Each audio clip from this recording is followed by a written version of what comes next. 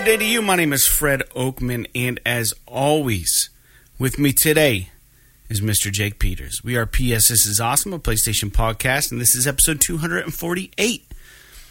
And it's a show where we share our feelings about the current state of PlayStation. So if you've never been here before, welcome, and if you are coming back, thank you for joining us again for another discussion about PlayStation. Before we get on the show, I want to invite you all to subscribe to our channel on YouTube, youtube.com/PS This Is Awesome. Visit us on Twitter at PS This Is Awesome. And if you want to make fun of our trophy list on the PlayStation Network, you can find me at anchorless_81 and Mr. Jake Peters at JakeSaw01. And as always, you can write our show at psthisisawesome@gmail.com. And most importantly, don't forget to share the show with your friends. Make sure they know we are out there. Make sure they know we exist. And leave comments. Rate our podcast as you see fit, preferably stars, as many as you can give us. And as a reminder, this is a video podcast, so you can watch our show if you want over on YouTube. Be sure to subscribe to that. And for new and or long-time listeners, we also have a Patreon. So you can support a show at a $1 level called the Patreon tier. It's called the one and only $1 Club. Head over to patreon.com/PS This Is Awesome. We become a $1 patron, and then we will send you a free vinyl die-cut sticker in the mail and give you a shout-out on our show. Jake, how are you doing today? Pretty good. I was just saying before we started the show that clocks got turned back, so I fucking woke up at 6:30 and was just awake. Yeah. Which is awesome. I love getting an early start to the day. So sun's out. I always forget that it's happening until I woke up and the clock on my nightstand was like, oh, it's 7:30, and I was like, well, why didn't my alarm go off? And I looked at my phone and my phone said 6:30, and I was like, well, nice. So, but yeah, sun's out. Sun's out, buns out. Good. Yeah. Yes. So yeah, it's like one of those things where like whenever we turn the clock backwards is when you have less sleep that night. I always have this weird tendency to be like wired the evening before without knowing that the clock's getting turned back. I was up to like 2 a.m. last night. And then I had my alarm set for 7. So I'm running on like 5 hours of sleep right now. But it's beautiful out. And for the listeners and for everybody who maybe doesn't know, this is the last time we're ever turning our clocks backwards. Ever. They canceled daylight savings time. Yeah. So are we stuck in this forever, or are we going to turn them forward and then be done? No, this is what we just went into is Eastern Standard Time. So what it means is that in the summertime, it's going to get light out super fucking early, and it's going to get darker earlier. So, to be fair, in the summertime, at least around here, like peak summer, it might not get fully dark until 9:30, and quite frankly, that's pretty fucking late. Yeah. So I'm not opposed to it. The only thing that I really don't like about it is that it means that the transitional seasons like spring and fall, it means that it's going to be darker earlier, so I'm going to have a lot more trouble getting yard work and stuff done on work days because I'll get home and it'll be fucking dark outside. Yeah, it'll start getting darker at 4 or 5 o'clock. Yeah, so pretty interesting. Yeah, so that's history in the making. Here we are. First episode in the new time of the U.S. Here we are. We've time traveled and it's permanent now. There's no going backwards, friends. The time machine is broken.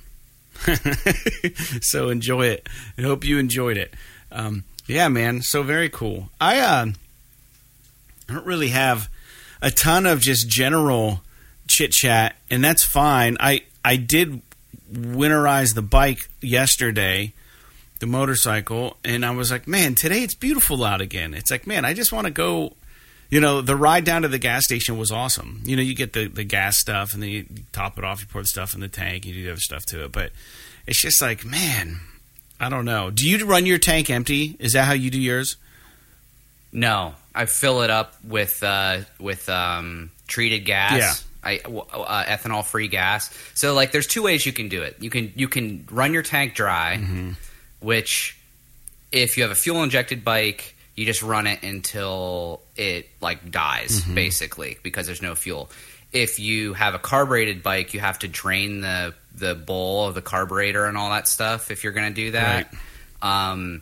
So what I do is because 2 of my motorcycles are carbureted, is you could do it the other way, which is fill it with either treated gas or with ethanol-free gas, and then basically you fill it up, and then you run the bike and you just crank the throttle to get a bunch of gas like through the system. Yeah, and then you're basically fine there. Yeah. I mean, you're also supposed to, before you put it away, you're supposed to change the oil and clean the chain and do all that kind of stuff. But I did all of that a few weeks ago. Unless you want to play fast and loose and just take the chance the next year and just wow.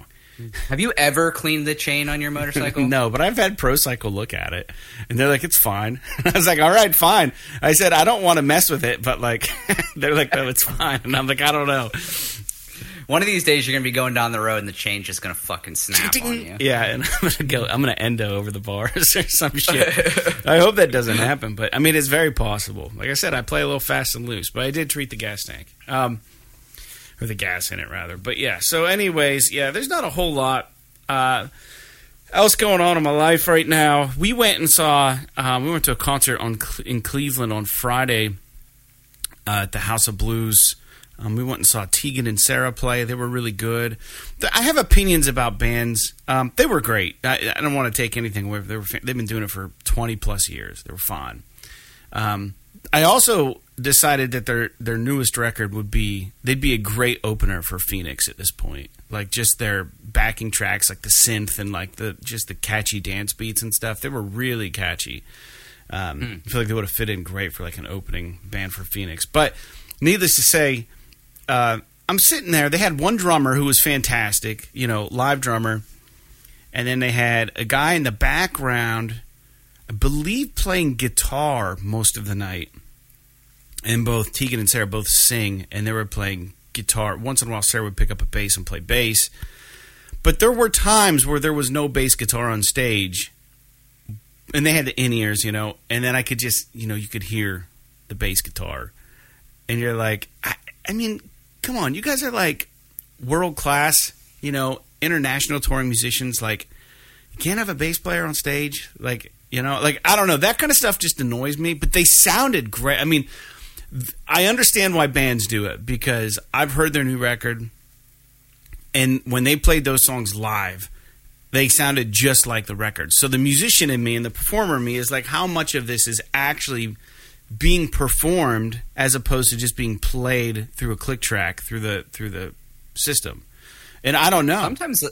Sometimes they'll have like the guitar tech play the bass backstage. That's true. Like while they're performing. So it could be like you're saying, it could be either a click track or it could be a guy off stage playing, because I have seen that before too. It's usually done with things like keyboards and stuff like that, but I wouldn't be surprised if it was the case with bass too. I mean, but to me it's like I've always been kind of a mind with you where it's like, to me, it's like if you can't play it on stage, then like don't.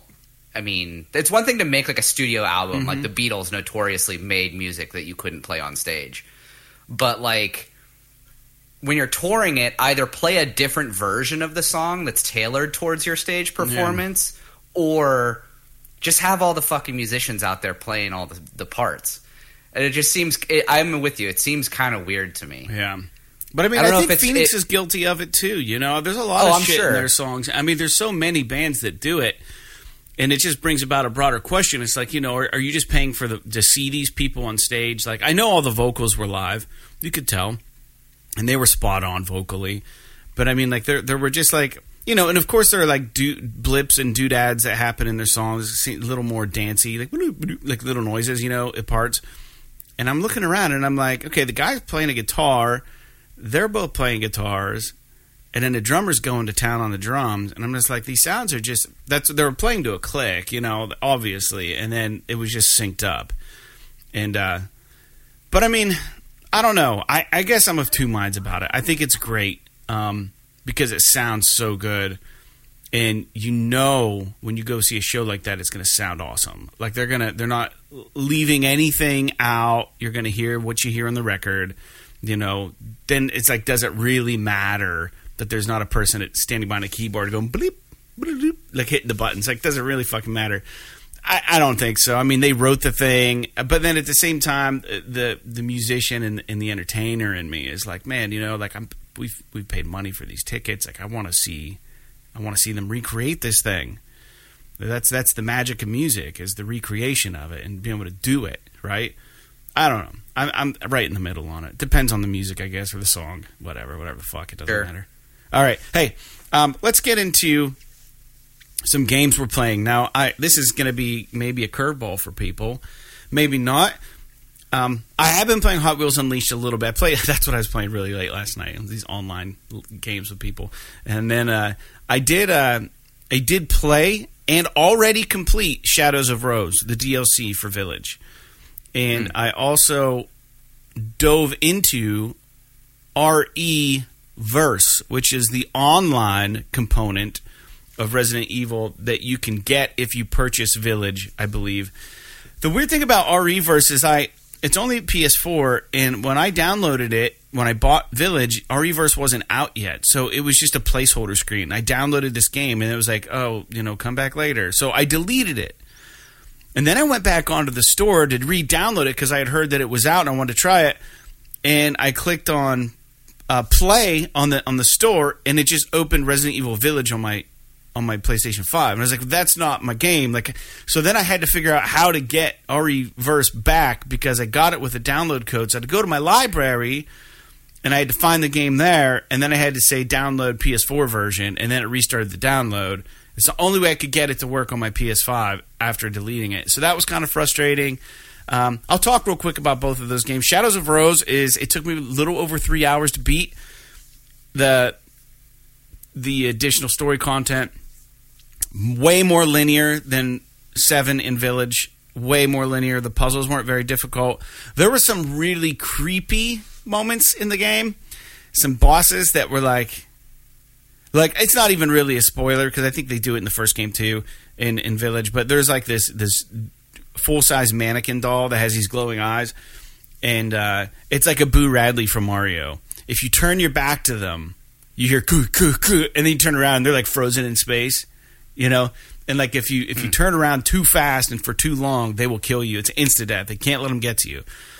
And you can walk right up to them and just stare as you walk around them and kind of turn your body and try to back out of doorways and stuff. But then, like, there was a part in that game where, you finally figure out where the doors are because you can't turn to look for the doors because this thing's going to chase you down. So you're like, it was a really cool, like, stressful moment in the game that I really liked.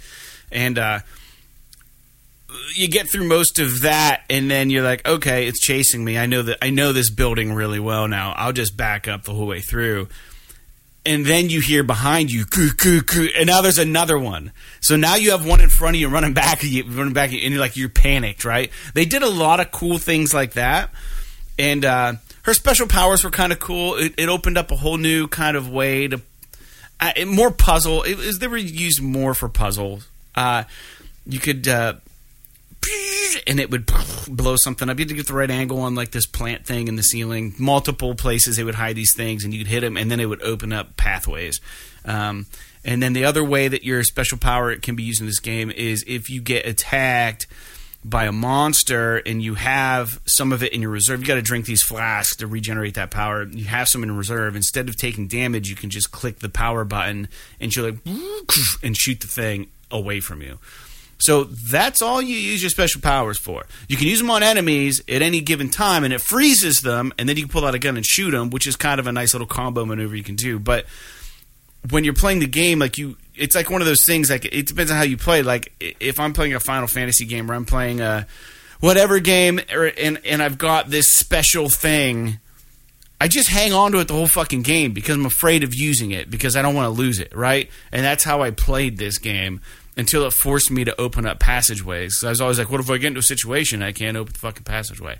That never happens, by the way, because you don't have to have any in the meter. But I always felt like I needed to have excess of that, and I didn't really probably use it as much as I probably could have and had fun with it. So my recommendation, if you play this game, be liberal with it. They give you lots of ammo. You're never going to run out of ammo ever in this DLC. It was fun. The story was good.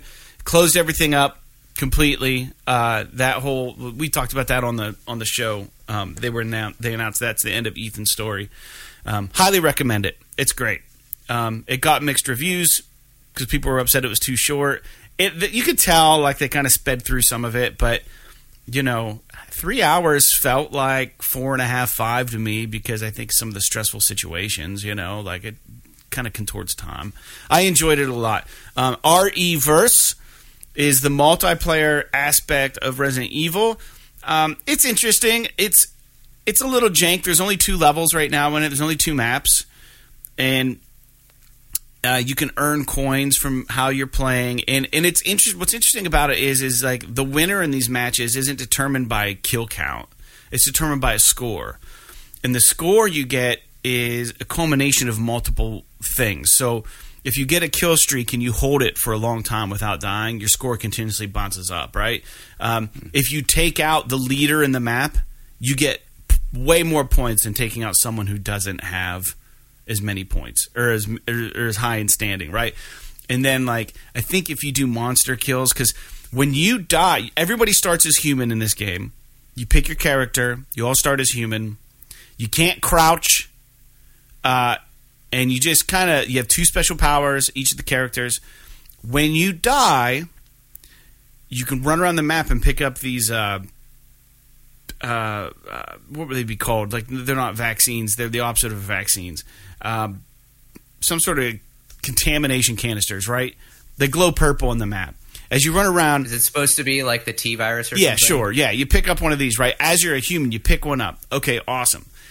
How many of those you pick up before you get gunned down determines on how big of a monster you turn into when you die. So there's like a mini game there that I thought was really interesting. So... yeah, really cool. I actually enjoy it quite a bit. The matches are only like 4.5 minutes. They're on a timer. It's not like whoever hits a certain score. They're just on a timer. Whoever gets the most points comes out with the most coins at the end, and those coins can be exchanged for boons that you can apply to each of those individual characters that you pick before the beginning of a match. Like, one will be like, you start with 0 cooldown on your specials, because when you use special, it exhausts, and then you got to wait a bit to your special.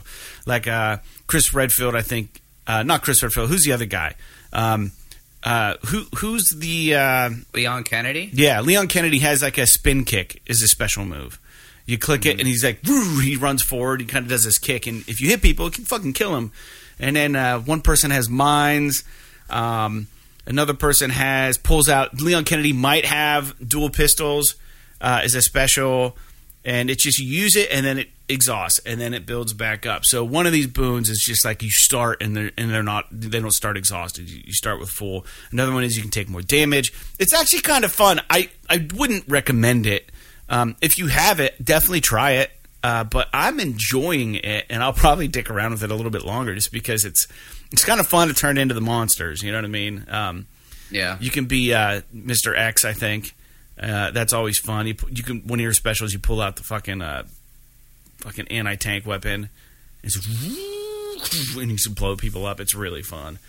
But yeah, I don't know. I think it is what it is, but it's just I don't understand why it took so long for him to release this, because it seems very kind of like a shell. Like there could be so much more to it. But it seems pretty. So you're saying you can't crouch? Yes. I don't appreciate that. I think every game that's online, if you're controlling an avatar, or if it's first person, you should be able to crouch and you should be able to jump, regardless of whether or not it's necessary for the game. You can do neither in this. You can't jump or crouch. Unacceptable. It feels very heavy in that regard. Yeah, you feel like you're underwater, but it is fun. It controls all right. Jake, what have you been playing? So I beat Deathloop. Yes. Still really liked it.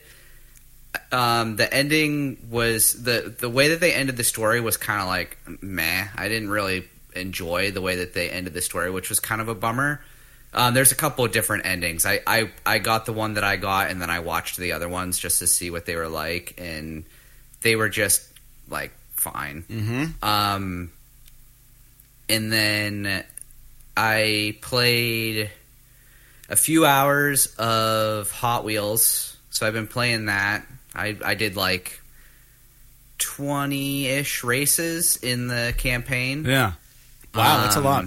More than I did. And then I played just this morning, just to kill some time. I played a little bit of Destiny. I will say that something that has been pissing me off recently about, and I don't know if this is Xbox as well, but the PlayStation does, is I have Destiny and Diablo 2 both installed on my console. Yeah. Do you ever have this issue where if you haven't played a game for a while, it doesn't fucking automatically update the app? Like in Destiny and Diablo, both of those games, you have to have them updated or you can't play them. Right. So, like, I went to start Destiny, and it was like, oh, you need an update file. And it's like, of course, it's like a gig. So I'm like, all right, well, I can't play this because it's updating. Right. I'll play Diablo 2. And I go to play Diablo 2, and it's like, you can't play this. You need an update file. And I'm like, what the fuck? Like, why not? Like, if the game requires, like, to me, it's like, maybe there's some default setting in the PS5 where it's like automatically keep games updated, or, you know, there might be something in there where it's like, if you haven't played it in a while, don't update it or something like that. That might be possible. I'm too lazy to dig through the settings to find it.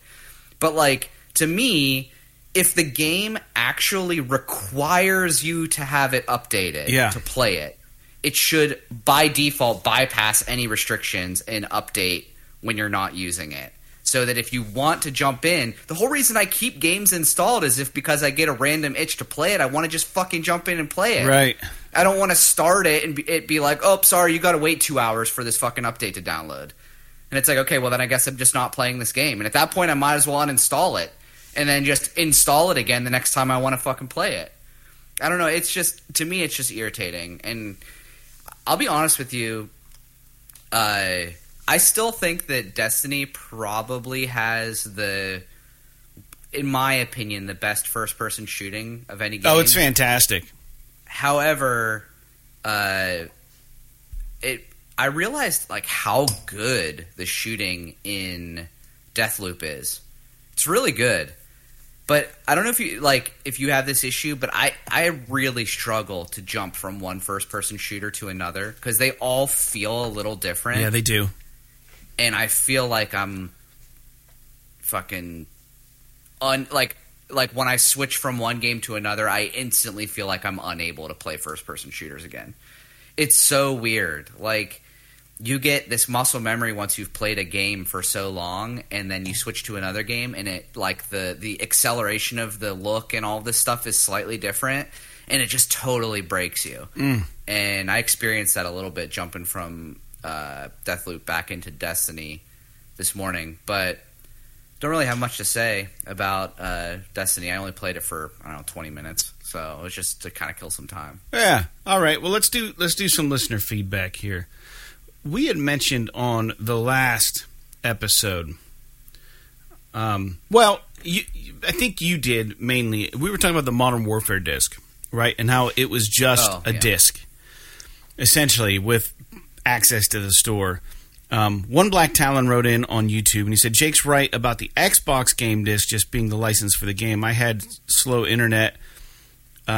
Something bought... I don't know why this didn't copyright. Something about bought something, Forza and Halo. Had to take my Xbox Series to a friend's parents to download the game. I've never had to do this for a PlayStation game. Well, here's the thing. I think it's both Xbox and PlayStation are doing this now. I think it's up to the developer and how they make their games. So, well, it depends how big it is. If it won't fit, a lot of times, like if it won't fit on a single disc, they don't want to print it. They don't want to print 2 discs. Like Red Dead Redemption 2, I'm pretty sure was 2 Blu-rays. Yeah, it was. If you bought the physical version. So, Modern Warfare, dude, the Call of Duty games are notoriously fucking giant for no reason. So, like, I think, what was the last one? not World War II, the one before that. It might have even been the first Modern Warfare 2 or 3 years ago. Yeah, I think when that game was fully updated, it was like 250 gigs, which is fucking stupid. And it's just like it's all just like copies of assets and all this crazy crap that we shouldn't have to deal with on PS5 anymore. Yeah. But the PS4 version needs it, and they just kind of copy it over for PS5. I did butcher that comment. He said, sorry, I pulled it up on the actual YouTube page. When I copied it into the notes, it didn't copyright it. It says, Jake's right about the Xbox game disc just being the license for the game. I had slow internet for both Forza and Halo. I had to take my Xbox Series X to a friend's parents to download the game. All right, that reads better. Sorry about that. One Black Talon. Yeah, and that sounds right. But to me, it's like, if you're not going to release... you had made the comment last week about, Christmas gifts and things like that, and I understand. But it should be like, if you're going to do that... Oh, I know what you mean. Like the presence of having it on a shelf. Like having a physical version, like you can have, even if you have to download the game. And like free advertising for the games. But for me, it should be like, if you're going to do that, then give me an actual fucking digital download code, and don't make me put the fucking disc in my console. Exactly, yeah. It's a digital version of the game anyway. Like a one-time use download code with the game purchase, yeah. Yeah, and then you can have the disc in the fucking thing on your shelf, and you can be a collector or whatever. But they won't do that because you know how many people would be like, "Hey, I'll just use the disc version. You take my download code, and we can play together." Right? You're essentially like giving away a free copy of the game in that, because you don't know who's going to use it. That's true, but if they would just, if they're going to, so here's the thing, they want to get away from physical versions of games altogether. So it makes no sense for them to do this from a business perspective. But all it would take is for them to serialize the discs, and then your digital download code would be tied to the fucking physical disc that you have. You just wouldn't have to stick it in the console. So if I gave it to you and you stuck that disc in your console, it wouldn't work. The PSN would know that disc had already been used. So, or now granted, could they do the opposite with the code? They'd have to somehow link the code they give you to the disc. Yeah, I mean, to me, it's like, I would almost even be okay with, like, and this would be totally fucking stupid too, but I would almost be okay with, like, if the license was on the disc, and then whenever you, attach the license to your PSN account, it fucking breaks the physical disc. Mm. So, like, you can't use it again. But, like, at that point... It's a big problem. It's just... Yeah. Dude, it's I don't know. It's weird. I mean, it's a difficult thing to navigate. It is what it is, but to me at this point, it's like there was a lot of argument a couple years ago about, you remember how there were certain games, I don't remember what was doing this, but it might have been Horizon or God of War or something, where they sold the Steelbook without the game in it. Oh, yeah. Do you remember this? Yeah, I do remember this. Like, you might as well just do that. Just sell a fucking Steelbook so you can put it on your shelf and then just put a digital download code in there. Well, then you run into the thing where people don't have internet, right? So that's the argument. But if you don't have the internet, you need the internet anyway. Right? You need the internet anyway with the fucking disc with the license on it. I don't know the solution to this. I think they just need to resign to the fact that I mean, either make it all digital or release the game on disc. Like, actually release it on disc. An unpatched version. It's going to be janky as shit because everything has a day one patch now. But, like, if fucking Call of Duty Modern Warfare 2 is 200 gigs, then you put 2 or 3 Blu-rays in that fucking box. Right. Don't be releasing this physical version of the game with just a download code on it. Or just do what I do when I release a vinyl record. You get the fucking vinyl record, and you get a free download code that you can give to your friend. Use it yourself. I don't fucking care. You're taken care of. You know what I mean? Like, yeah. And then I just eat the money. Really I don't know who gets that code. I can't imagine that. Of course, that's like $20 versus $70, but still. But if you think about it, how many people, if they bought a physical version of the game and got a digital download code, like how much is that really going to hurt their business? Like, how many people are actually just going to... Is there going to be this grand conspiracy where 1 million people are going to buy fucking Call of Duty and then give away all of their 1 million free games codes? Yeah. So there'll be like 1 million games that weren't paid for? Like, I guess it's possible. It is possible, especially with the internet, dude. People definitely would sell those codes for half price and make money on them. That's the big problem. You would have people going on eBay being like, Call of Duty code, $10, first taker, you know, and just getting money back. And essentially, everyone would get the game at half off. That would be the best scenario. I mean, I feel bad for this listener because we're in an area that can have spotty internet too. Yeah. But I almost feel like they just need to fucking cut the cord. And by the cord, I mean not the like listener, Sony, the physical and Xbox, Sony and Xbox, and everybody just needs to say, "Fuck it, we're doing the Steam thing. Everything is digital. If you can't download it, sorry." and I know that that sucks. There would be such a revolt, man. I know that sucks, but like the PC space has been that way for literally a decade, or more. You could still technically buy a box for a PC game at the store, but it's just a download code or a Steam code. Yeah. So like, this is what it's gonna be. It's just we've been holding on. Consoles have been holding on for so long. We've been fighting it. That I don't know. I mean, it sucks, but hopefully with this new fucking Biden infrastructure initiative that got passed or whatever, that they'll be getting better internet to some of these places that don't have very good internet.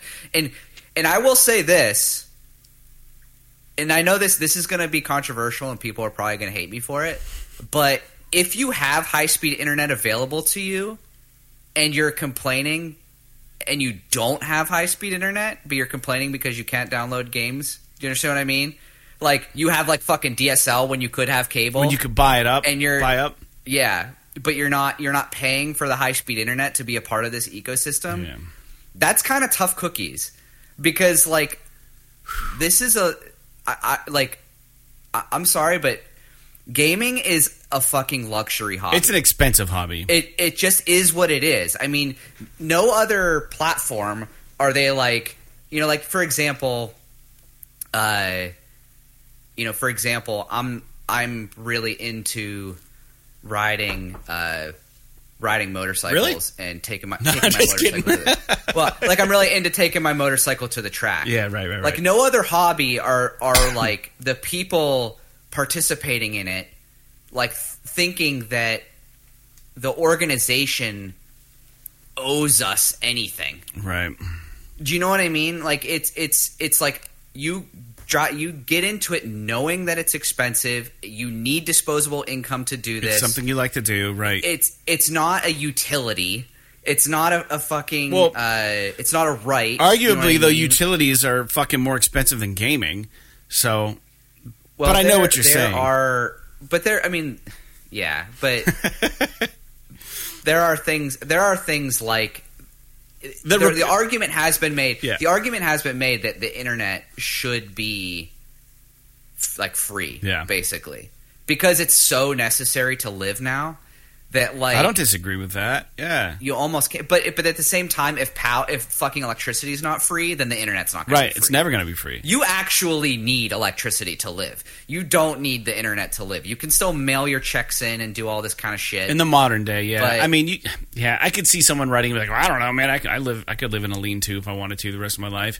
Well, you could, but in the modern day, in the modern world, yes, heat, water. Yeah, we pay a water bill every month, and it's just you got these bills. But yeah, it does suck. It's a weird situation, but I think. But if he's one of but I will say if he is one of these guys that lives like in some of the areas around me, where my road has cable, right. But if you take the dirt road that's off of my road, it's not available. You get nothing. You get 56K fucking dial-up, or you get satellite internet. Right, that's it. And those people I sympathize with. Yeah, that sucks. There were some people There's nothing you can. There were some people that I work with that had the option to telework, and they couldn't because they couldn't meet the standard required by the employer to work from home because they lived in BFE.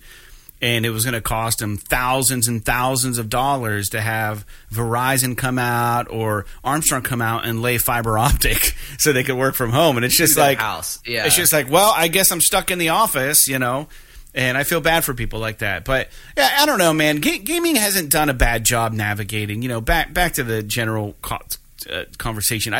We haven't done a bad job navigating this, but I think it could be better. I don't know what the answer is. I think the easy solution is give out a free download code with every physical copy, but then you're going to have people buying those up real fast and selling the download code for $10 less.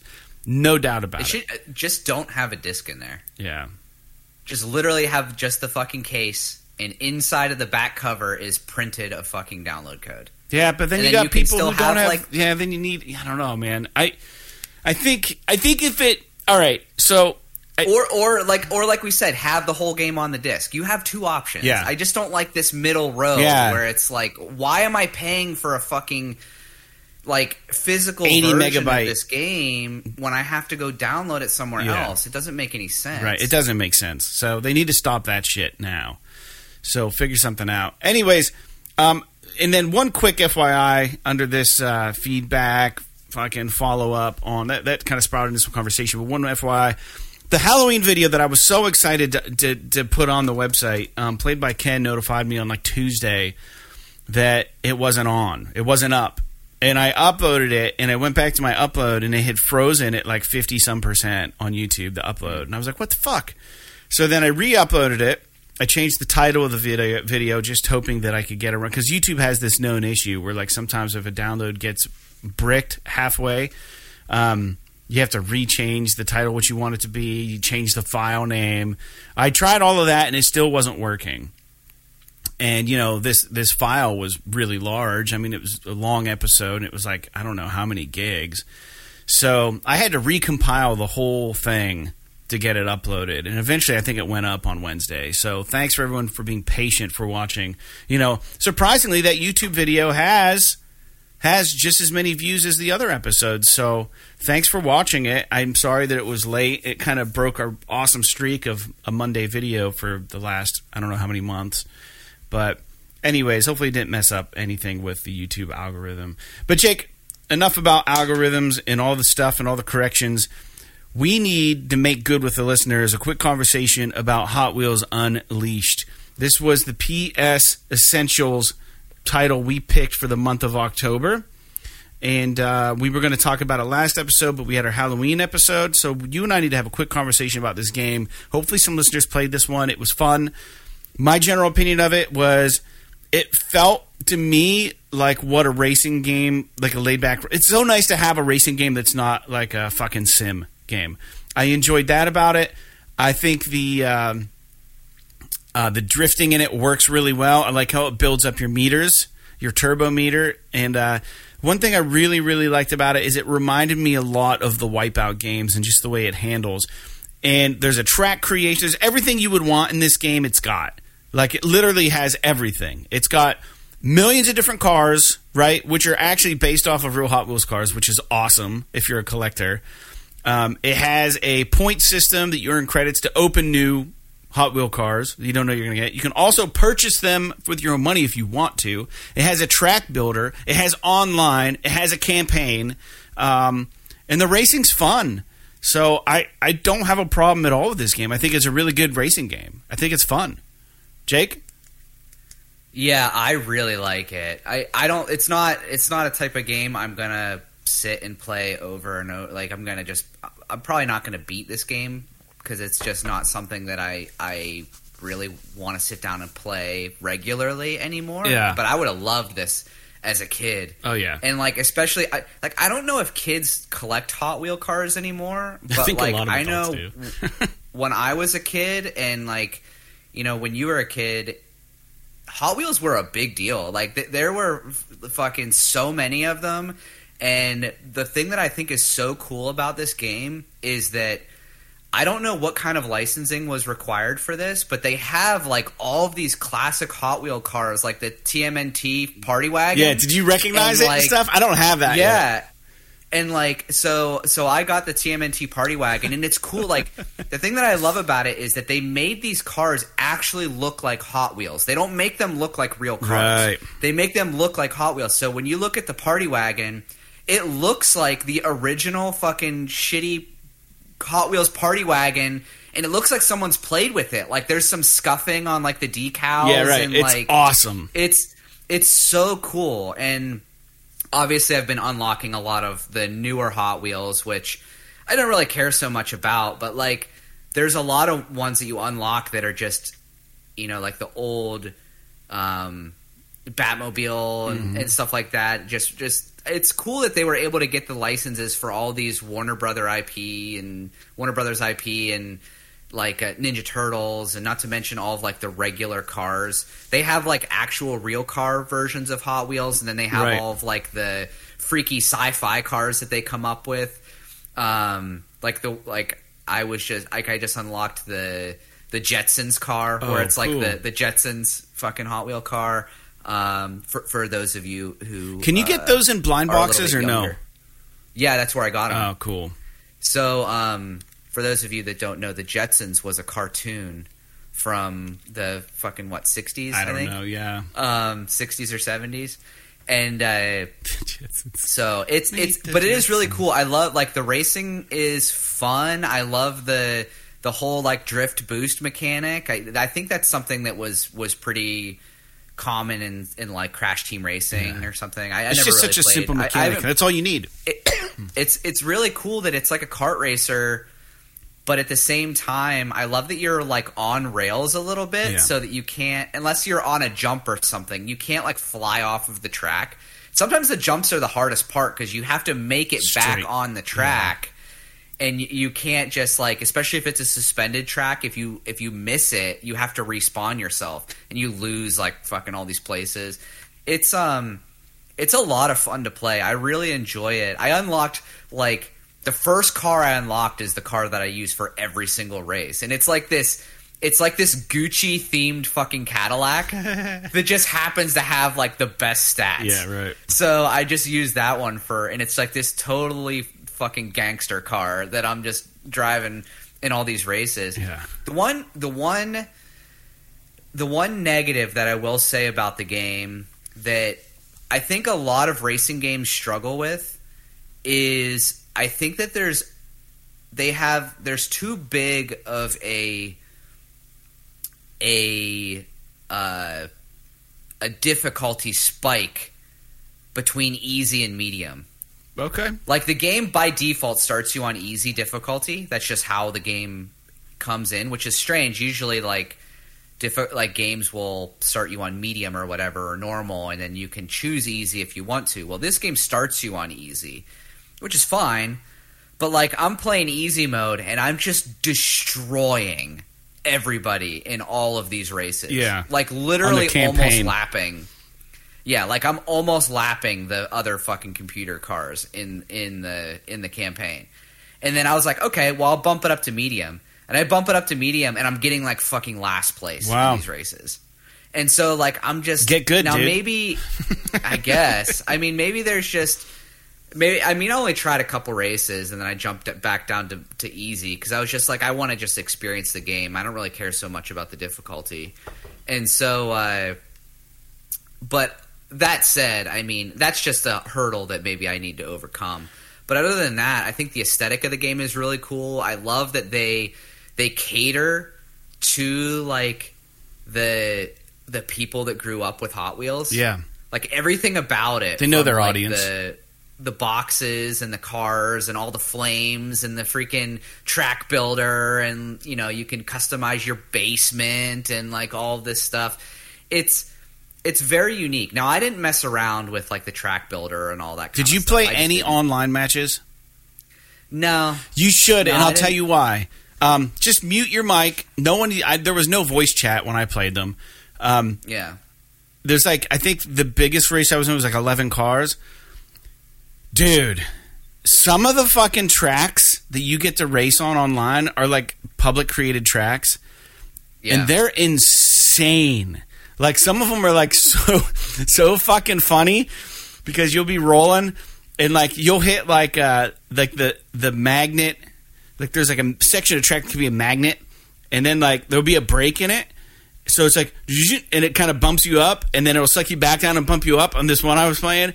And like, dude, it was insane. And there were some parts where there was like, there'd be rail, and then out of nowhere, like the rail would just fucking disappear. So everyone would start racing, and like all 11 cars just go straight off the track, just following one another. It was fucking insane. And like, as everyone was like learning those tracks, you know, you could see like the positions of all the players just consistently change. Those matches are fun, man. And like, you know, it times out eventually if you can't finish the track. It doesn't let you go too long and hold anybody up. But some of those user-created tracks, dude, are gnarly. Some are really fun, too.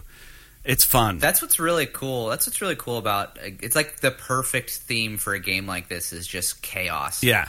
Like it's so cool. I played so I've been playing a lot of the campaign mode, and most of the races are pretty straightforward. Yeah. But dude, I did a couple of the boss races. I don't know if you did any of these. I haven't done one yet. But they're like 5 times as long as a regular race. There are only 3 laps still, but the laps are super long. Mm-hmm. And the tracks are just insane. Like they're difficult. You have to learn them. Otherwise, it's like you're talking about suddenly like there'll be like a fork in the road, and there'll be like almost like a pinball swiper that'll go back and forth. And if you're not paying attention and you hit the wrong side, you just go off the fucking track. Oh man! And like there's this one track where it was you're driving on the track, and then all of a sudden I think you're like upside. It's like you're saying, I think you're upside down on like one of those maglev things, and then all of a sudden you just drive off of the end of it into open air, and you fall, and your car like lands on the track above you. But you have to, because it's super arcadey, like when you're in the air, you can rotate your vehicle and stuff. Oh, I didn't even know that. How do you do that? Yeah. So like with the left and right stick, when the car is in the air, you can actually turn it left and right and roll it left and right. That. So, like, that's how whenever you go off some of those jumps, your car gets all cattywampus. You got to straighten it out. You can correct it so that when you land, you can go right into a drift if there's a corner right there or whatever. So, like, when you have one of these tracks where it, like, fucking launches you off and you're, like, upside down and shit, you have to, like, use the sticks to correct your vehicle before you land. Otherwise, you're upside down or backwards on the track, and you have to, like, correct it and keep going. And it can put you in a bad way if you're in a race.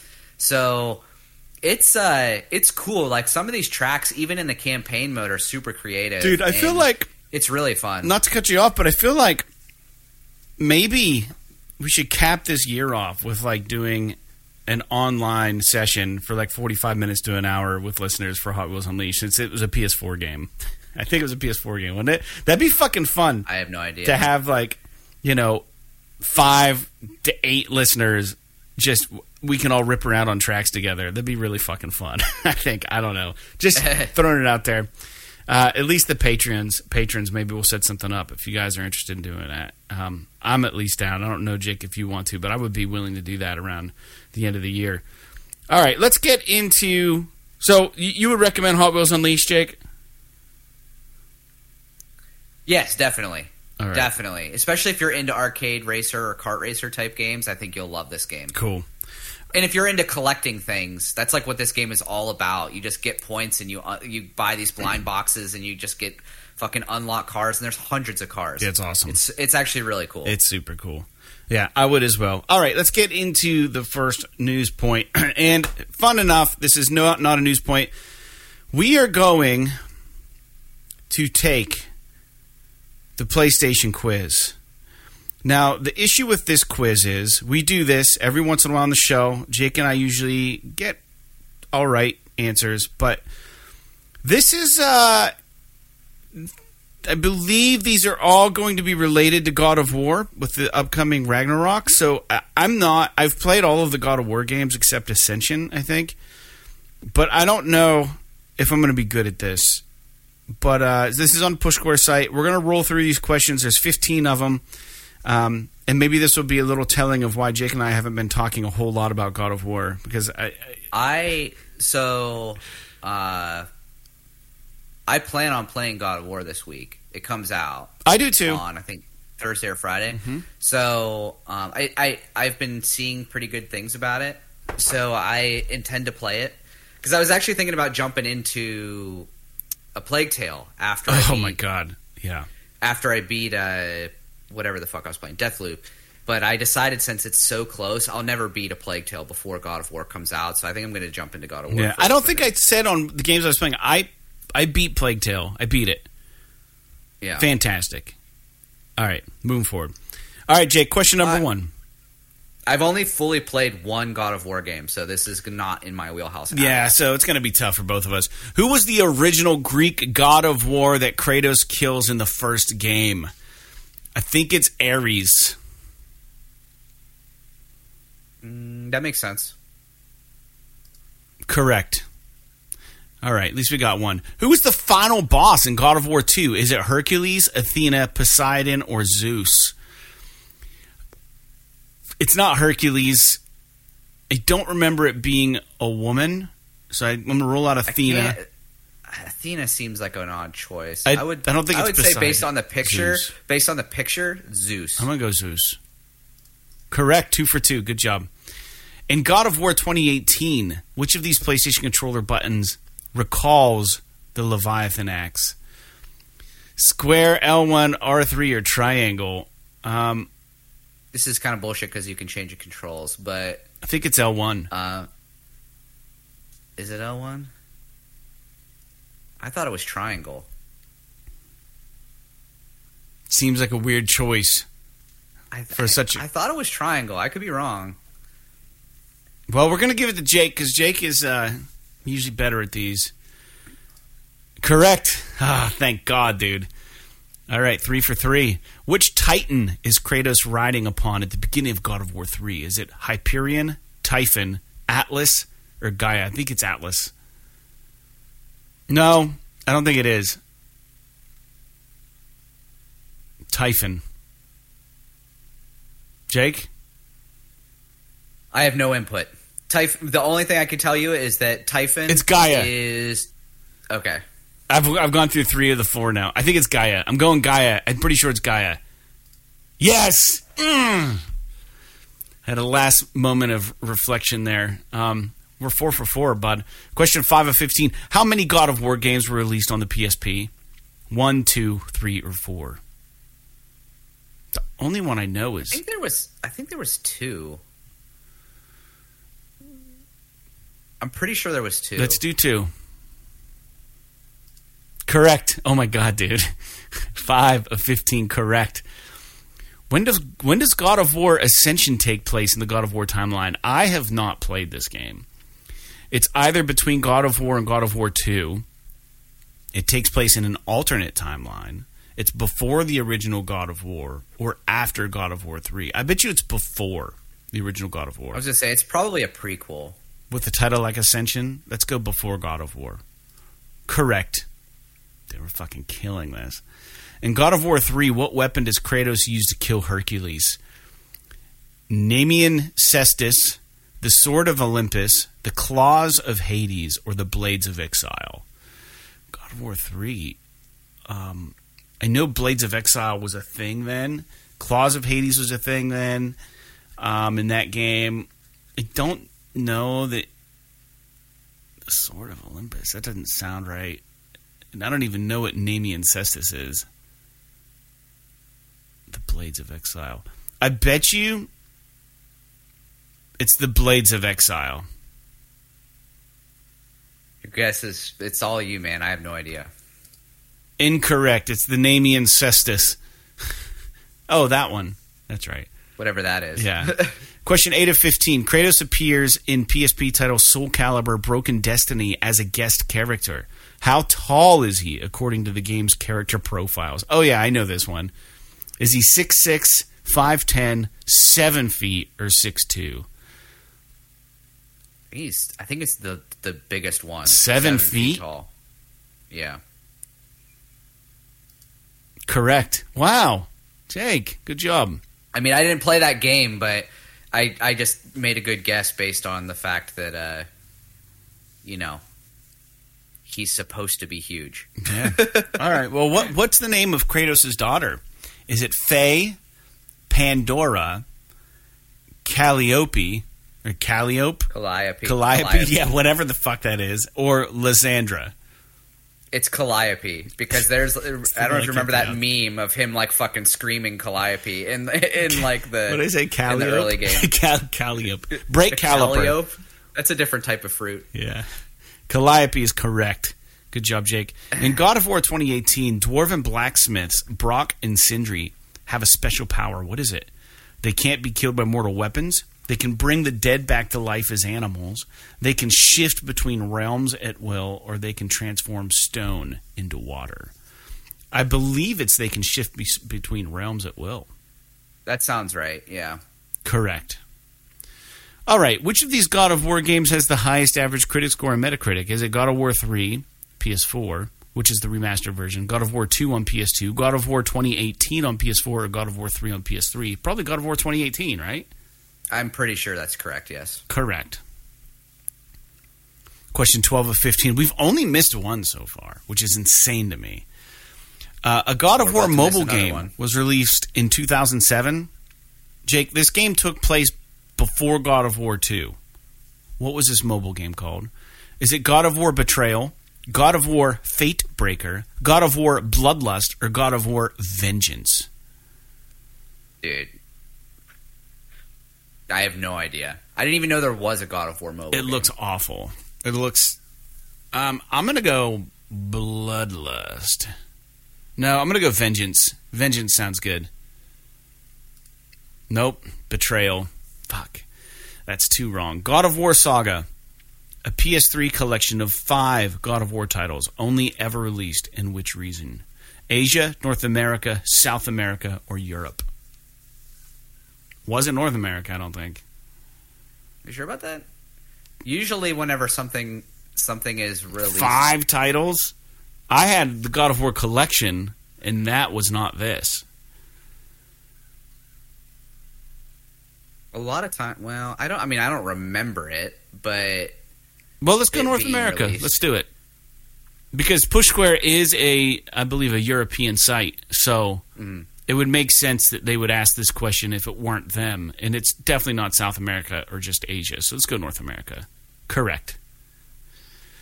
All right. Question 14 to 15. What was the working title for the original God of War game? Greek Tragedy, Dark Odyssey, Chaos Blade, or Gods and Men? I don't know. Probably Gods and Men. Nope. A lot of times these names, though, are like, they're not so on the nose. Dark Odyssey. I got it wrong. That's 3. You picked Gods and Men? Yeah. Hey, at what event was God of War 2018 officially announced? Was it E3 2016, E3 2017, the PlayStation Experience 2015, or the PlayStation Experience 2016?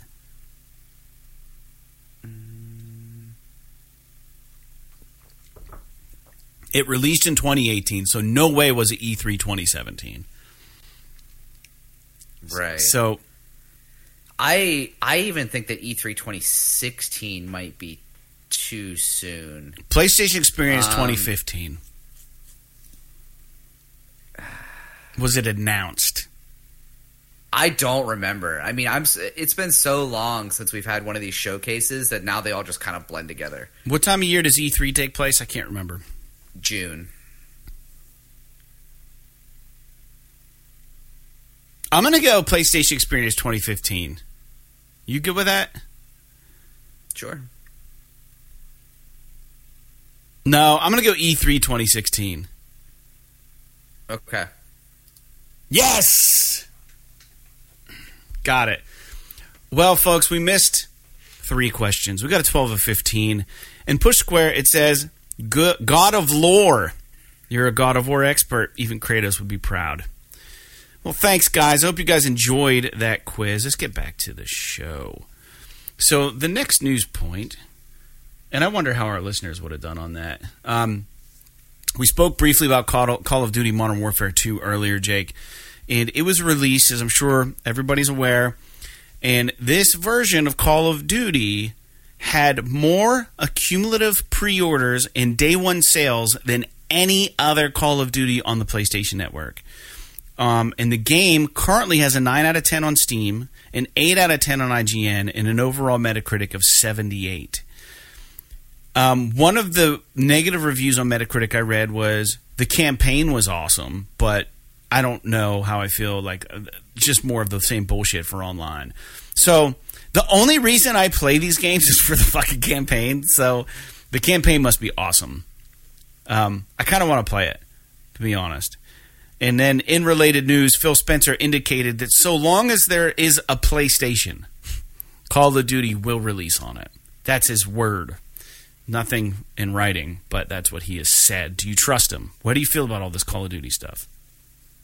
I mean, my understanding is also that most of people's issues with the new Modern Warfare are just like, finally people are just like, yeah, it's Call of Duty. Well, they gave Warzone away for free, so if you want your fix, just do that. I don't know. I mean, I am excited that the campaign is good. Yeah. Whether or not I'll actually play it is a different story. I probably haven't played the last. I think the last campaign I played was Advanced Warfare. Oh, Jesus. It's been a long time. So, yeah, I haven't played one in a long time. I mean, I wanted to play the first Modern Warfare. Yeah, when it came out on PS5? Yeah, a couple years ago. But I never got around to it. Same here. I don't know. My problem is that all I care about is the campaign, and it's just those games never depreciate in price. I mean, even like 2 years later, fucking Modern Warfare is $40 on the store, and it's just like I'm not paying $40. You know what play a 5-hour campaign. You know what would be a really smart move? Now, what developer made the Modern Warfare that you're talking about that came out with PS5? Who did that one? I can't remember. Help me. You're talking about the. I think that was Infinity Ward. Who did this one? Same company. So what they need to do is release just the campaigns 1 and 2, no online fee, no online anything for people like us, and sell it for fucking $40. Yeah, I mean I get it, but they have no reason to. Well, they get $40 from me. Because most people are gonna buy it for the multiplayer, and the people that are gonna buy it for the campaign, they put so much money in these campaigns, though. They put so much money into the spectacle of these, and this writing, and the acting, and the scripts, and the settings. I think the issue with it that you might be overlooking a little bit is that I think that for one of these games, the campaign is like 70% of the development cost. So if they were to release just the campaign, it would still be like $50. You know what I mean? I hear you. So, but people aren't buying it for the campaign, which is weird. So that's the juxtaposition. Is like they put all their development costs, the majority of them, they sink all of their time into developing these campaigns, but people don't fucking give a shit about that. And they, and then they give away free online Call of Duty, whatever I said earlier it's called. I forget what it's called now. Warzone. They give that shit away for free. It's like they have to know people aren't buying these games for the campaigns. So now they have these beautiful campaigns that probably I'd like to see the data on how many people actually finish the campaign that buy these games. Mm. I would love to see that. And then once they realize, oh shit, it's not even getting any love, except for maybe in the reviews, because the reviewers have to play the campaign because they have to write about it. Then they're like, man, we put all this time into this shit. Let's just release these things for people who want that. I don't know. Yeah. I don't know. I don't know. And it would be cool if you didn't have to download all those fucking multiplayer assets and shit too. Yeah. And you could have like a smaller game installer. I think that once Xbox or Microsoft buys them up, obviously all of the games will be on Game Pass. So if you have Game Pass, you'll be able to play all the campaigns without having to buy the full fucking game. But until there's some form of Game Pass on PlayStation, you're probably just going to be stuck paying full price for this, especially after Microsoft owns them. They have no reason to try and sell you the campaign for less. Right. But I would be curious, like, how many people don't buy Call of Duty because they only want the campaign? I'd be curious to know what those numbers are. Well, you and me, like you and I are in that group, but how many other people are? Like, I think even if they sold it for $40, they'd probably get quite a few people buying it that weren't going to buy it otherwise. Right, and it's like, okay, you could buy it for $40, and then if you want the multiplayer, you can upgrade, pay $30 more and get the upgraded version or whatever. Yeah, but I agree. I think that's I don't know. It's probably difficult for them to. It's probably difficult for them to program that, and separate them and everything too. So I don't know. It's kind of interesting. It's an interesting thing we could dive into more later.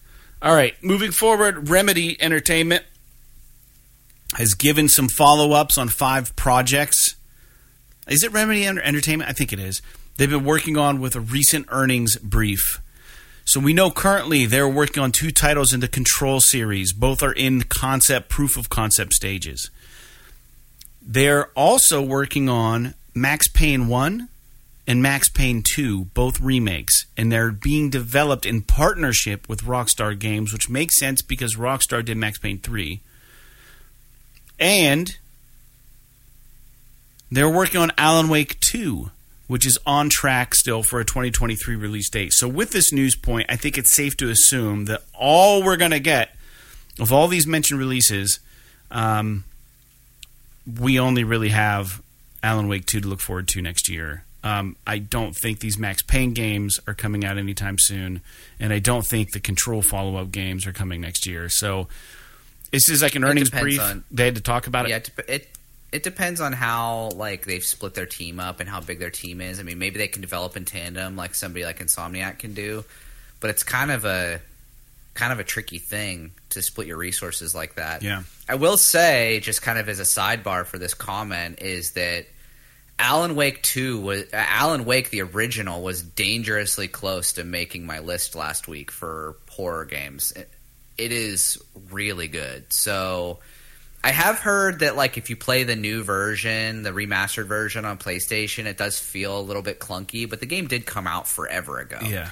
So I am still curious about Alan Wake 2 and pretty excited for it to come out, to be honest. Very good. All right, let's move on with our news, how we do. And I'm writing down the time code here, so I pause. As a follow-up to our news discussion last week, and this comes way of Push Square, Naughty Dog has been jointly, secretly working on a title with Sony's newest studio, which is the PSS Visual Arts. Bloomberg posted last year that this Visual Arts studio, or Visual Arts, wanted to do an Uncharted remake. And then the priorities got shifted around, they didn't do it. Recently, there was a job listing in San Diego that indicated the position would involve co-developing an exciting new project with Naughty Dog in a beloved franchise. We can only speculate what this means. Are we getting the Uncharted 1 remake that you even said might be something that could be working on, that you wouldn't be objected maybe having? Or is this a brand new Uncharted game, possibly? I really doubt it's a Last of Us game.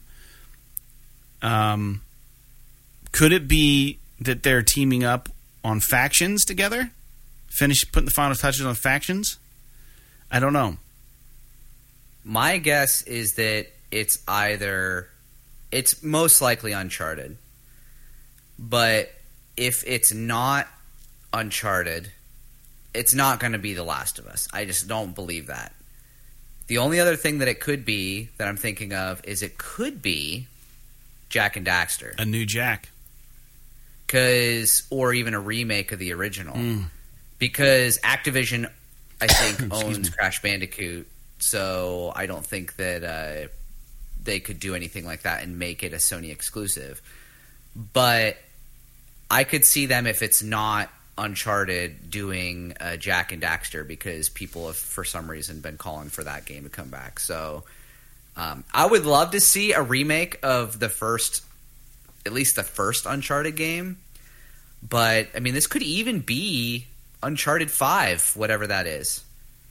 So I don't know, but I'm curious to see what this means. It's going to be a while before we know anything about it. I am completely got brain fog this morning. What was the first Uncharted game called? Was it Drake's Fortune? Thank you, Jesus. I kept thinking it was Honor Among Thieves. That's 2? Or that's none of them? That's 2. Okay, yeah. All right. Anyways, I digress. Sorry, you were talking. I was like having a complete brain meltdown there, trying to figure out what the hell was that game called. The next one moving forward is, speaking of Naughty Dog, The Last of Us HBO series appears to be releasing way sooner than we expected. We knew it was going to be 2023 first quarter, but they've outed and they said the release date is January 15th. So that's going to be coming right around the bend here. 2 months, really, we're going to have that, which is wild. The Last of Us show. Yeah, the TV series. January 15th. It's pretty interesting. I'll be excited to give that a spin and see how it works out. Yeah, I'm sure we're going to be talking about it for sure as well on the show. I would imagine. I don't know if we should... Maybe we can do like a patron-exclusive spoiler discussion on that series when it's over. That might be fun. Because it's not really directly about video games, you know what I mean? I don't know. I'm just chewing the fat on that. All right. Embracer Group. You guys know that they recently took a lot of Square Enix properties. They closed Montreal studio after acquiring it from Square Enix and rebranding it as Onama. Not to be confused with Eidos Montreal, who also had a shifting in plans. This comes way of Jason Schreier at Bloomberg. He indicates that they are working on a new Deus Ex title, but it's still in very, very early development. So they closed down a studio, and then they shifted the direction of Eidos Montreal to now work on a new Deus Ex title. This was all Embracer's big wang flinging around. Closing down stuff. It's kind of in the nature of video game development and developers. A lot of studios get shut down when they get bought out or they get repurposed, you know? Sure. I don't know. I don't really have any opinions about that, but I did like the Deus Ex titles. I've played them all. Mankind Divided was fun. The boss fights were just not, I don't know. There were some issues with it in general. Mm-hmm. And let's get back to the God of War Ragnarok talk real quick, Jake. We don't have this game. Our listeners know we don't get review codes. We only ever had one review code, ever. And it was for this Vita game called Haunt the House. And it was awesome to get a free game and get to talk about it. It was super cool. The game was cool, too. It was cool. It was different. I mean, it was indie for sure. It was a fun game. But God of War Ragnarok has been getting absolutely killer reviews, and I haven't read any of them. I'm just seeing the scores pop up, and I'm seeing YouTube videos where it's like, where like the thumbnail is like, Sony does it again, you know, destroying Xbox. Xbox has no freaking, you know, original exclusives that can even come close. So I'm really annoyed though. If you like to pay attention to video game news, and video games is your hobby, and you're trying to stay dark on these things. I mean, is there no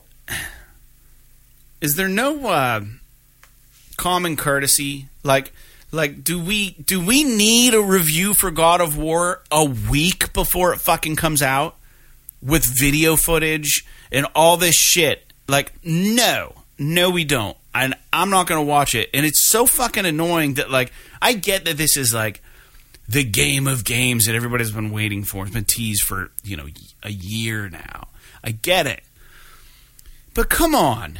Like, this is so unnecessary. Like, and it becomes with all these review companies and all these video game journalists, like, they want to be the fucking first one to get the thing out the door, right? And it's just like, I've been bombarded on YouTube, on Twitter, on pretty much everywhere with all of this God of War Ragnarok review shit. And I have to constantly, like, not look and click out of things because shit's just popping up everywhere now. And it's annoying. Any opinions on this, Jake? Ben Stiller's in a comedy commercial for the title also. I don't know if you saw that. It's funny. Yeah, with, like, LeBron James and John Travolta. And, yeah, I did see that. I don't really care about it. I think that it inspires confidence in the game if they're really willing to lift the embargo that early. Because if the game was bad, they wouldn't do that. I understand your annoyance with the kind of just constant bombardment of material that's thrown your way between then and now. But it's all marketing. They're just trying to get the game to sell more and more copies, which I can understand from a business standpoint. I do wish that they had a little bit better control over the way that spoilers are broadcast on the internet. Maybe they need to kind of start throwing around some cease and desists and shit like that on certain kinds of content being leaked. But and leaked is not the right word. But I don't know. I don't really care too much about it, but at the same time, I don't really live on the internet, so I never see. I haven't seen anything about God of War other than one clip on Instagram that was like essentially just like God of War 5 out of 5 or whatever, yeah, right. And that was it. The accolades trailer. That was literally the only thing I've seen about it. But again, I can understand if you're someone that's on Twitter all the time and Facebook and YouTube and everything.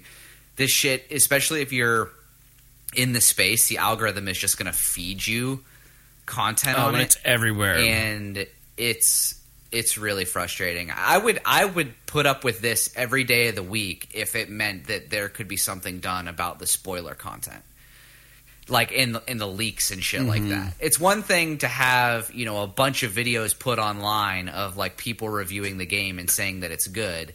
It's another that aren't spoiling it. It's another thing to have fucking, all of these leaks just like feeding your algorithm where like the thumbnails are literally spoilers for the game. Yeah, like a boss or something. Whatever. You know what I mean? Where you don't even have to click on it. Just the thumbnail ruins the game for you. Like, there's just so much that shit happens.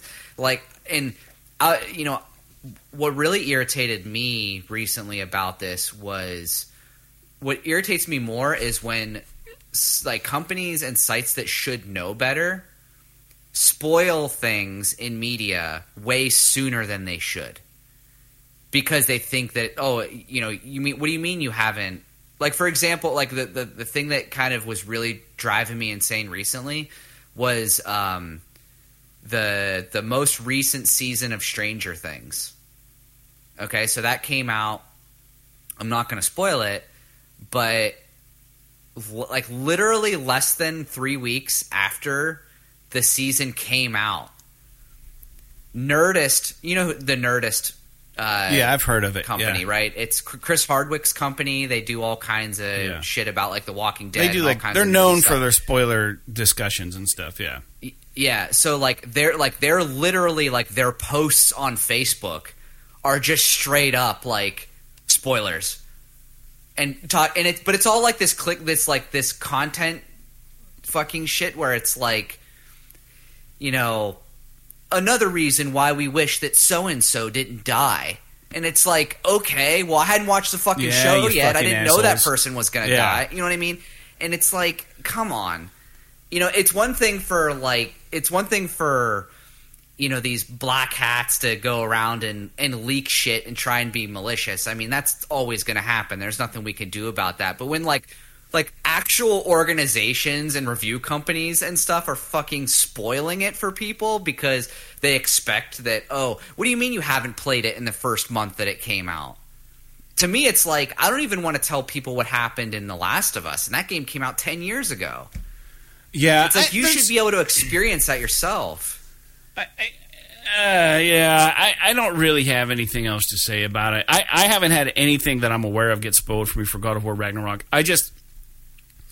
I hate having to juke every time I get on the internet. Like, whoa, well, dodge that one. Whoa, whoa, whoa, whoa. You know, like, I feel like I'm doing that when I log into our YouTube channel, because it's just like we're a gaming channel, and it's just like nonstop. There should be a filter. I mean, Google is 100% smart enough to do this, but you should be able to like turn off certain things. Yeah. Like, for example, in my phone, I get notifications for hockey scores because I'm a big hockey fan. But I have the notifications for any scores relating to the Pittsburgh Penguins turned off, so that like the games aren't spoiled for me. Yeah, that makes sense. And like Google just knows to do that. Like they can read like, oh, this score is for a Penguins game. Don't push that to him because he doesn't want it. Like, you should be able to do that for things like God of War or TV shows or other video games or whatever.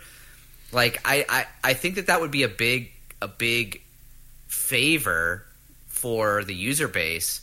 Now, granted, I can also understand why someone like YouTube wouldn't want to do that, because it would fuck up the algorithm. And then advertisements, right. And ad revenue and money streams and all that kind of shit. So, but at the same time, it would be very user-friendly to allow you to be able to turn off any sort of content for a particular topic. Yeah. I don't know. I don't know either. Let's get on to the next one. We're going kind of long on the podcast here today. PlayStation Plus apparently lost 2 million subscribers in the last 3 months. So in the last quarter, their subscriber count was down by 2 million. It's indicated on Push Square that the peak Plus subscribers that they've ever had was in 2021 at 48 million users. Mm-hmm. Most recent reports have them at 45.4 million subscribers. So despite the losses in user base, they've actually earned more money. And this is probably due to users buying up to like the next level, right? Paying a little more. I don't know if this is even relevant. I would say that what's more likely than that is that this is because of COVID. People were stuck in their houses. Everybody bought PlayStations. Everybody like subscribed to PS Plus. And then in the last year or so was really when everything fully opened up. And just now, like, everybody's subscriptions, their year subscription that they paid for is like running out. Because like in 2021, there was still quite a few places and things locked down. There was still stuff that you couldn't do and places you couldn't go, and so it really wouldn't surprise me if some of this is probably like you're saying, it's like people buying up for like the newer tiers or whatever. But I think that probably more likely is that this is just the tail end of the surge from COVID. Well, yeah, and let's be honest. You know, you got to look at the free games they've been announcing lately and giving out. They haven't been amazing. They've been all right. Hot Wheels Unleashed was probably like one of the better ones we've gotten recently.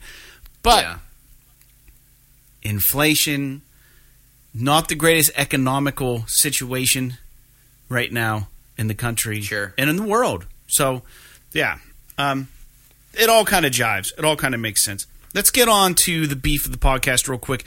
I want to talk about PlayStation VR 2 and the price that was announced. Jake, I don't know how you feel about this, but I feel like I can say I almost called it. I think I predicted 500, and but I did mention, I think, that when they announced the DualSense Edge was going to be $200, I said, I'm very curious to see what the PSVR is going to cost. So Sony has announced that the price in the USA for the PSVR 2 is going to be $549.99. Barrier of entry. Cost of entry. And that comes with the unit, stereo headphones, probably not big ones, probably just like buds, and two of the controllers. Yeah. So those who signed up for an opportunity to pre-order this hardware may have received an email like I did. The pre-order invite is going to say that I can join this event on 11/15, and this event apparently ends early morning on the 18th of November. So November 15th, I will have an opportunity to pre-order the PSVR 2 for $550 plus sales tax, which will be another $30. So we're looking at $580 out the door, and then shipping if I have to pay for shipping. So close to $600 for just the unit, and not the PS5, which I already have. Jake, we need to talk about the price point. And I've seen things online where people have done the whole equation with inflation, right? When the PSVR was released, with what the dollar was worth compared to when this was released, what the dollar's worth, they're saying that this is actually cheaper than the original PSVR if you take inflation into account. You look at what it's coming with all the outward-facing cameras, the room tracking, all that stuff. I read somewhere that you got to have a space that's 6'6" by 6'6" to use or something, which seems like a really big space. I don't know if it's necessary. It's probably at least encouraged. I don't know that I hate the price point, but I don't know that I love it. And I definitely don't love it. But I definitely think that this is, fuck, man, like, it's going to be tough as for a day one purchase for a couple reasons. How many people right now in today's state of economy have $550 to put towards a headset that does not come with any backwards compatibility? So if you're a PSVR owner, you don't know that it's even going to work with any of that shit because they've already come out and said there's no backwards compatibility, which means you're going to have to buy a game, right? So you're definitely in $600 if you're doing this from day one. A lot of people don't have that. So we know what happened when the Vita released. How much did that thing cost when it came out? It was pretty fucking pricey. And they quit supporting it because there weren't enough users for it. So my concern is this thing's going to be fucking awesome, like the Vita, and they're just going to quit supporting it down the road because the barrier of entry is fine, but the timing's not right with inflation in the economy right now. Yeah, I think that the price is more than I was hoping for, but it's not entirely unexpected because it's the same price as the console. So, that's pretty much on par with what they did with the VR, the first VR. And remember too, they said, they may say that like the headset is cheaper in accounting for inflation, but this also comes with the Sense controllers. Yeah, we didn't get controllers. The original VR did not come with any controllers. And I guarantee you, if it's anything like the DualSense that came with the PS5, those two fucking controllers probably have better technology than any other VR controller on the market. Not to mention how good the headset itself is. So I don't disagree with you. I'm not going to sit here and say that it definitely should cost that much or it shouldn't cost that much, but I'm just saying that, if it doesn't, like, people are going to complain about this because people complain about everything. Mm-hmm. But if it doesn't sell, it's going to be solely because the Quest 2 is fucking $350 or $400 or whatever the hell it is, and you don't need a PS5 to play it. So I don't know. It'll be curious because, like you said, I think the timing is the problem. We're at a really weird time right now where we're in the midst of a recession and people really don't know what's going to happen over the next year or two, especially going into the next presidential election in the United States in a couple years. So it's going to be pretty interesting to see what happens with this. I'm still in on day one. I'm going to buy it. I'll find the money somewhere. I'll sell something if I have to. Fuck, I don't care. I'll sell my PSVR 1. Well, that's what I was thinking, I'd like to keep it just as a collector item. Mm-hmm. Like, I'm not going to ever use it again. But it would be nice to have, just like I have this complete box that's the PSVR 1, just to, like, have it. But people may be interested in buying one of those when this comes out, just because it's in the VR is in the zeitgeist. Yeah. And they might not be able to afford a VR 2. So I don't know. I did not get an email like you did, but I just went on the website and signed up for it. Signed up for the pre-order notification, and it still said for me November 15th or whatever. So yeah. I don't think that I really missed out on anything, but yeah, I'll be definitely trying to get a pre-order in on one of these. And it sounds like based on what they announced as far as their hopefully their launch volume, I should be able to get one, I hope. And that's another thing I was going to bring up. Do you think there's going to be a blitz to the gate to buy these because the availability for the PlayStation 5 was so shitty? Do you think like we're going to see a lot of scalpers and we're going to see a lot of people just buying these fucking things up just to do it? Oh yeah, they're definitely going to get scalped 100%. Unless PlayStation Direct I think is pretty good about stopping scalpers. These websites just have to use like CAPTCHA and stuff like that to prevent robots from buying these things. If they can do that, then even if it is a scalper, at least everyone's on the same playing field as far as getting their pre-order in. So I'm okay with that. As long as these websites are preventing scalpers from using robots to buy these parts, then it's fine. Everybody's on the same playing field. Yeah. But yeah, I think that's fine. Well, real quick, I want to talk about all the PSVR 2 confirmed games. We're not going to talk about them. I'm going to go through the list. So, as you're going through that, I got to run to the bathroom. That's fine. All right, so the list of the PSVR 2 games that have been confirmed, but not necessarily coming out on release day. We have After the Fall, which I believe is a first-person shooter. Cities VR Enhanced Edition, which was announced recently. It's kind of like a SimCity, but in VR. I think that's the kind of style of game that I'm most interested in right now with VR. I like the platformy things. Cosmonious High. Crossfire Sierra Squad, first-person shooter. Demio, which I've talked about, which is like a HeroQuest board game kind of thing. Do Not Open. Firewall Ultra, which is a kind of a rebuilding of Firewall. And I think, yeah. And then Ghostbusters Rise of the Ghost Lord. Hello Neighbor, Search and Rescue. Horizon Call of the Mountain. Jurassic World Aftermath Collection, Lo-Fi, NFL Pro Era, Pistol Whip, Resident Evil 4, which is a big selling point for me, Resident Evil Village, big selling point for me, Runner, no idea what that is, Star Wars Tales from the Galaxy's Edge, which is already currently out, but not obviously available for VR on the PlayStation, but it will be, Swordsman VR, Tentacular, The Dark Pictures Switchback VR, which is a follow-up to the Rush of Blood, The Light Brigade, The Walking Dead Saints and Sinners Chapter 2 Retribution, and Zenith The Last City. Of those games, launch titles. So day one purchasers of VR2 should be able to play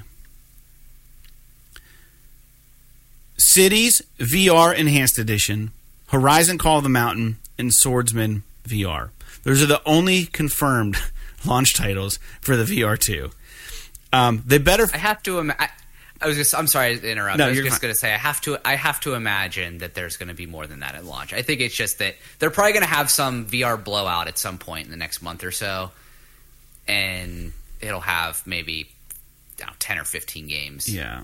On it. It's always tricky releasing a new hardware. But the one that the 2 or 3 that I'm really excited about, Jake, was Resident Evil 4, Resident Evil Village in VR, and then also the Demio is going to be good, and then whatever that the Rush of Blood follow up by whatever they're called, the Dark Pictures Switchback or whatever. Yeah. Supermassive is doing that one, so that'll be cool. I really enjoyed Rush of Blood. Still no fucking Half-Life Alyx announcement. I hope that they do have like this blowout and it just like is the headliner. Oh, by the way, day one release, Half-Life Alyx VR2. Yeah. That'd be dope as fuck. And here's a bundle you be can worth purchase. my $550. Yeah, it would never be a bundle, but yeah, that would be awesome. All right, well, that's enough talk about the VR2. I agree with the price. I don't like the timing. Ultimately, I think it's still a day one for me as well if I can get my hands on it. I really enjoyed the VR system, and I played a lot of it. I think Wipeout is a highly underrated VR game, and as was Race the Sun, which was really fucking fun in VR. So I just hope that this thing doesn't crash and burn because of the price. And I think the headset itself got really good reviews so far, but on the backside, a lot of these journalists are being like, whoa, this is going to fucking tank this thing, right? This is going to tank VR for Sony. This is such a bad move. The price is too high when they're fighting the Quest. All the things that we brought up. The timing isn't right. But we don't know that. And the only way the thing's going to succeed is if you're interested in this thing and you want it and you can afford it, is you just fucking get it. You know what I mean? Like, and I mean, you do what you want to do with your money, but if you want this to be a thing for Sony moving forward, and you're all in the VR space, and you want to do it on the PlayStation, you got to support their products. So, just something to think about. I think that's probably why I'm going to go in on it. Well, I mean, obviously, I have the disposable income to be able to buy one. Right. Otherwise, don't live beyond your means. Don't fucking take out a loan to buy a PSVR 2. Like, that's stupid. But like, 35% interest. Yeah, I think what's going to happen, hopefully, is that this will come out, and there'll be a lot of companies like Digital Foundry and shit doing side-by-sides with the Quest 2, and it'll just be like, look, the PSVR is just way better, period. Yeah. And if that's the case, then people can kind of swallow the extra price point a little bit easier. Because that was the thing about the HTC Vive, and I know you played one because my brother-in-law has one. Mm-hmm. And that's the thing, is that people always talked about how expensive it was, but like everybody that has one that also played a original PSVR, they're like, look, I get that it's twice as much money, but the HTC Vive is literally more than twice as good. Yeah. So, like, you're paying for what you get a little bit. And Sony's been kind of doubling down on the premium thing recently, so I'm not trying to make excuses for them. I'm just saying that I can kind of understand this price point. They could definitely not go higher than this. This is the maximum they can charge for this thing, is the price of the console. For it to succeed, correct. For it to succeed. But yeah, I'm a little bit bummed, like you. But it is something that I'm still going to be willing to pay for. Yeah. I think $500 would have been way easier to digest for me. That extra $50 for whatever reason just almost feels like a breaking point for me. It's weird because like they've never really had a $50 increment price point for hardware that I know of. Yeah. I'm sure maybe it has happened, but everything is usually like on the 100. Yeah. All right. Let's move on, Jacob. Plague Tale Requiem news. This is awesome, and I've been a really big advocate for this game, and I think every one of our listeners needs to play it, and I think you'll really enjoy it. It's now been reported that there's over 1 million players in just 1 week for this game. This is honestly probably, Jake, one of my favorite games I've played since I've gotten the PS5. Nice. It's so good. It's so incredibly good, and that's all I have to say about it. I don't know if it was a matter of it being just that amazing, or it hit me in the right time, or it was the kind of game I needed to play at the time, didn't realize it, but it checked a lot of boxes for me. And not once did I regret purchasing that game. So, FYI, over 1 million players. That's great for that studio. Moving on. And Jake, I am curious for you to play that game because I'd be curious to hear your take on it. The Chant, which I've been very vocal about the trailer and how awesome it looks and how it's coming out, Push Square only gave it a 5 out of 10. And I tend to agree with a lot of the reviews over there. I mean, just in general, I don't know who actually reviewed this game, but they're like, yeah, just very mediocre. Not really. That's a bummer. Yeah, not really fantastic. So I'm going to walk back my excitement a little bit publicly on the podcast about this game. I was really interested in it, and we'll wait till that one goes on sale to probably give it a try if I'm interested in in a scary game. So just a little note on that. And then next news point here, the Callisto Protocol is getting amazing videos right now about horror and how to make horror and setting in horror. All these things. And they talk about how brutal this game is with the developers.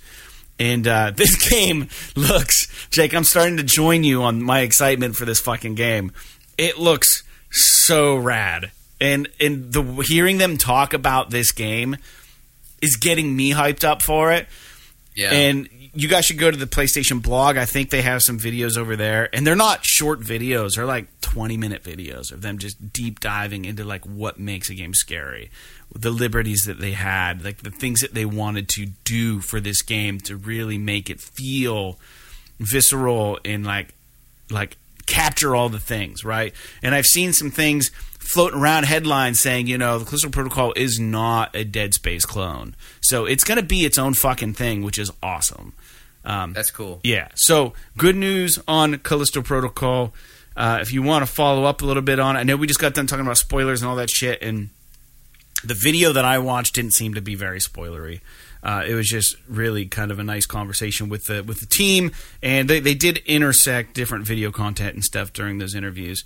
Let's move on to the next point because, man, this is another long podcast. We had a lot to talk about. The very early Witcher trilogy that was announced by CD Projekt Red has now claimed a new director. Sebastian Kalemba, former lead animator of Witcher 3 and Cyberpunk 2077, has now been given the role of the game director for the new trilogy moving forward. And additionally, in really fucking shitty news, Henry Cavill, Geralt, for the Witcher series, announced he is not going to be returning to the Netflix Witcher series for Season 4. And it has since been outed and found out that it was mainly due to the direction of the show, veering way off the path of the source content. And the role will be taken on by Liam Hemsworth, who's Chris Hemsworth's brother. And this is just a fucking tragedy. I'm not saying that Liam isn't going to be great at it, but Henry's heart was in this series. And it seemed like they were battling it out as far as staying true to the world of The Witcher. And Season 3 probably is going to be even a little more far off the beaten path. So a lot of Witcher fans are really pissed off about this, rightfully so. Granted, we haven't seen Season 3 yet, but if the fucking main actor for Geralt, who's no loss of love for the Witcher franchise, like he was a fan before he went into it, is leaving this probably really lucrative position saying, listen, I can't do this to the franchise. I'm going to respectfully bow out. You guys take it whatever direction you want to, but I can't be a part of this. That's fucking tragic, man. Like, how often do we get producers and directors that do this kind of shit with good properties and they just think they can make it better? I don't know. I'm done. End of rant. Jake? They should just, if it's, I don't understand, like, I understand they want to just, like, fucking wring this thing dry, but I don't know why, like, I wish more shows would do just like a limited run and just be done. Like a lot of times when they change shit for shows, it's because it's either hard to do in live action or they want it to run forever. So they change the story to give you more avenues to tell more stories. There's like 7 fucking books or something. I mean, like, they don't need to change anything. I get that, but it's just like, why not just decide, okay, we're going to do a few different seasons, 3 or 4 seasons. Yeah. It's going to follow the source content, and then it's just going to be done. Yeah. Like, that's what they did with Stranger Things. They're like, okay, after season 5, it's fucking done. Yeah. Period. Yeah.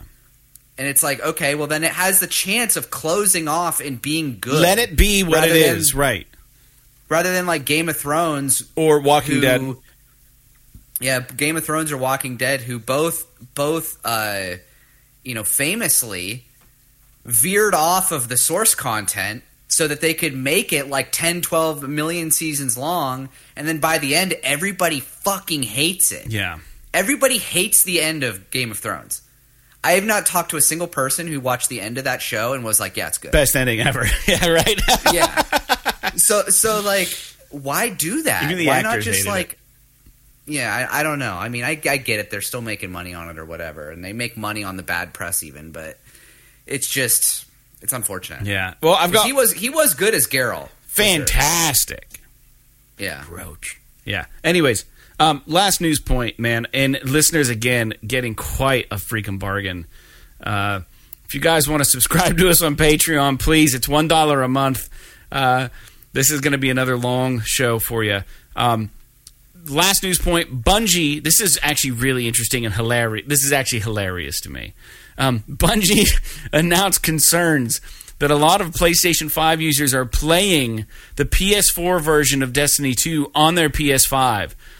And this is absolutely hilarious because they didn't make it fucking easy to figure out what game you were playing, right? And we've said for a long time, if you got a PS5 and you can get the PS5 version, don't give us the option to play the PS4 version. Like, just get rid of it. Like, make it invisible to us. I don't understand why. Like, this is one of those aspects that Microsoft is just so much better than Sony on. Their smart delivery system where, like, it just knows what console you're on and gives you that version of the Plug game. and play, dude.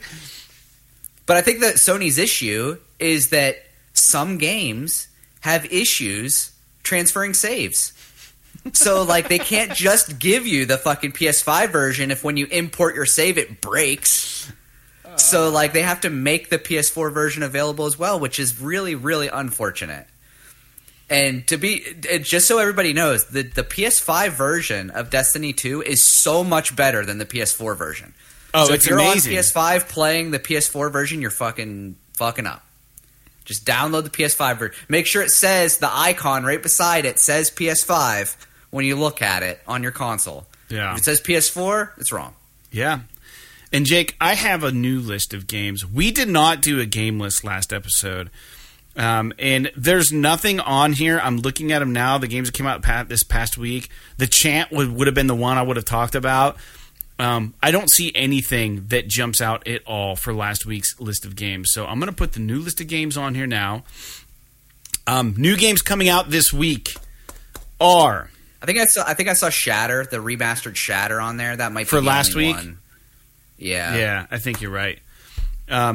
New games this week. Cobra Kai 2 Dojo's Rising. Return to Monkey Island. This is the 8th of November. Sonic Frontiers, which I think people are pretty excited about. Yum Yum Cookstar. November 9th, God of War Ragnarok. And unsurprisingly, one game's going to try to compete with it. Super Woden GP. Good luck to you. That's all I got to say. November 10th, Kaiju Wars. Police Simulator Patrol Officers. Interesting.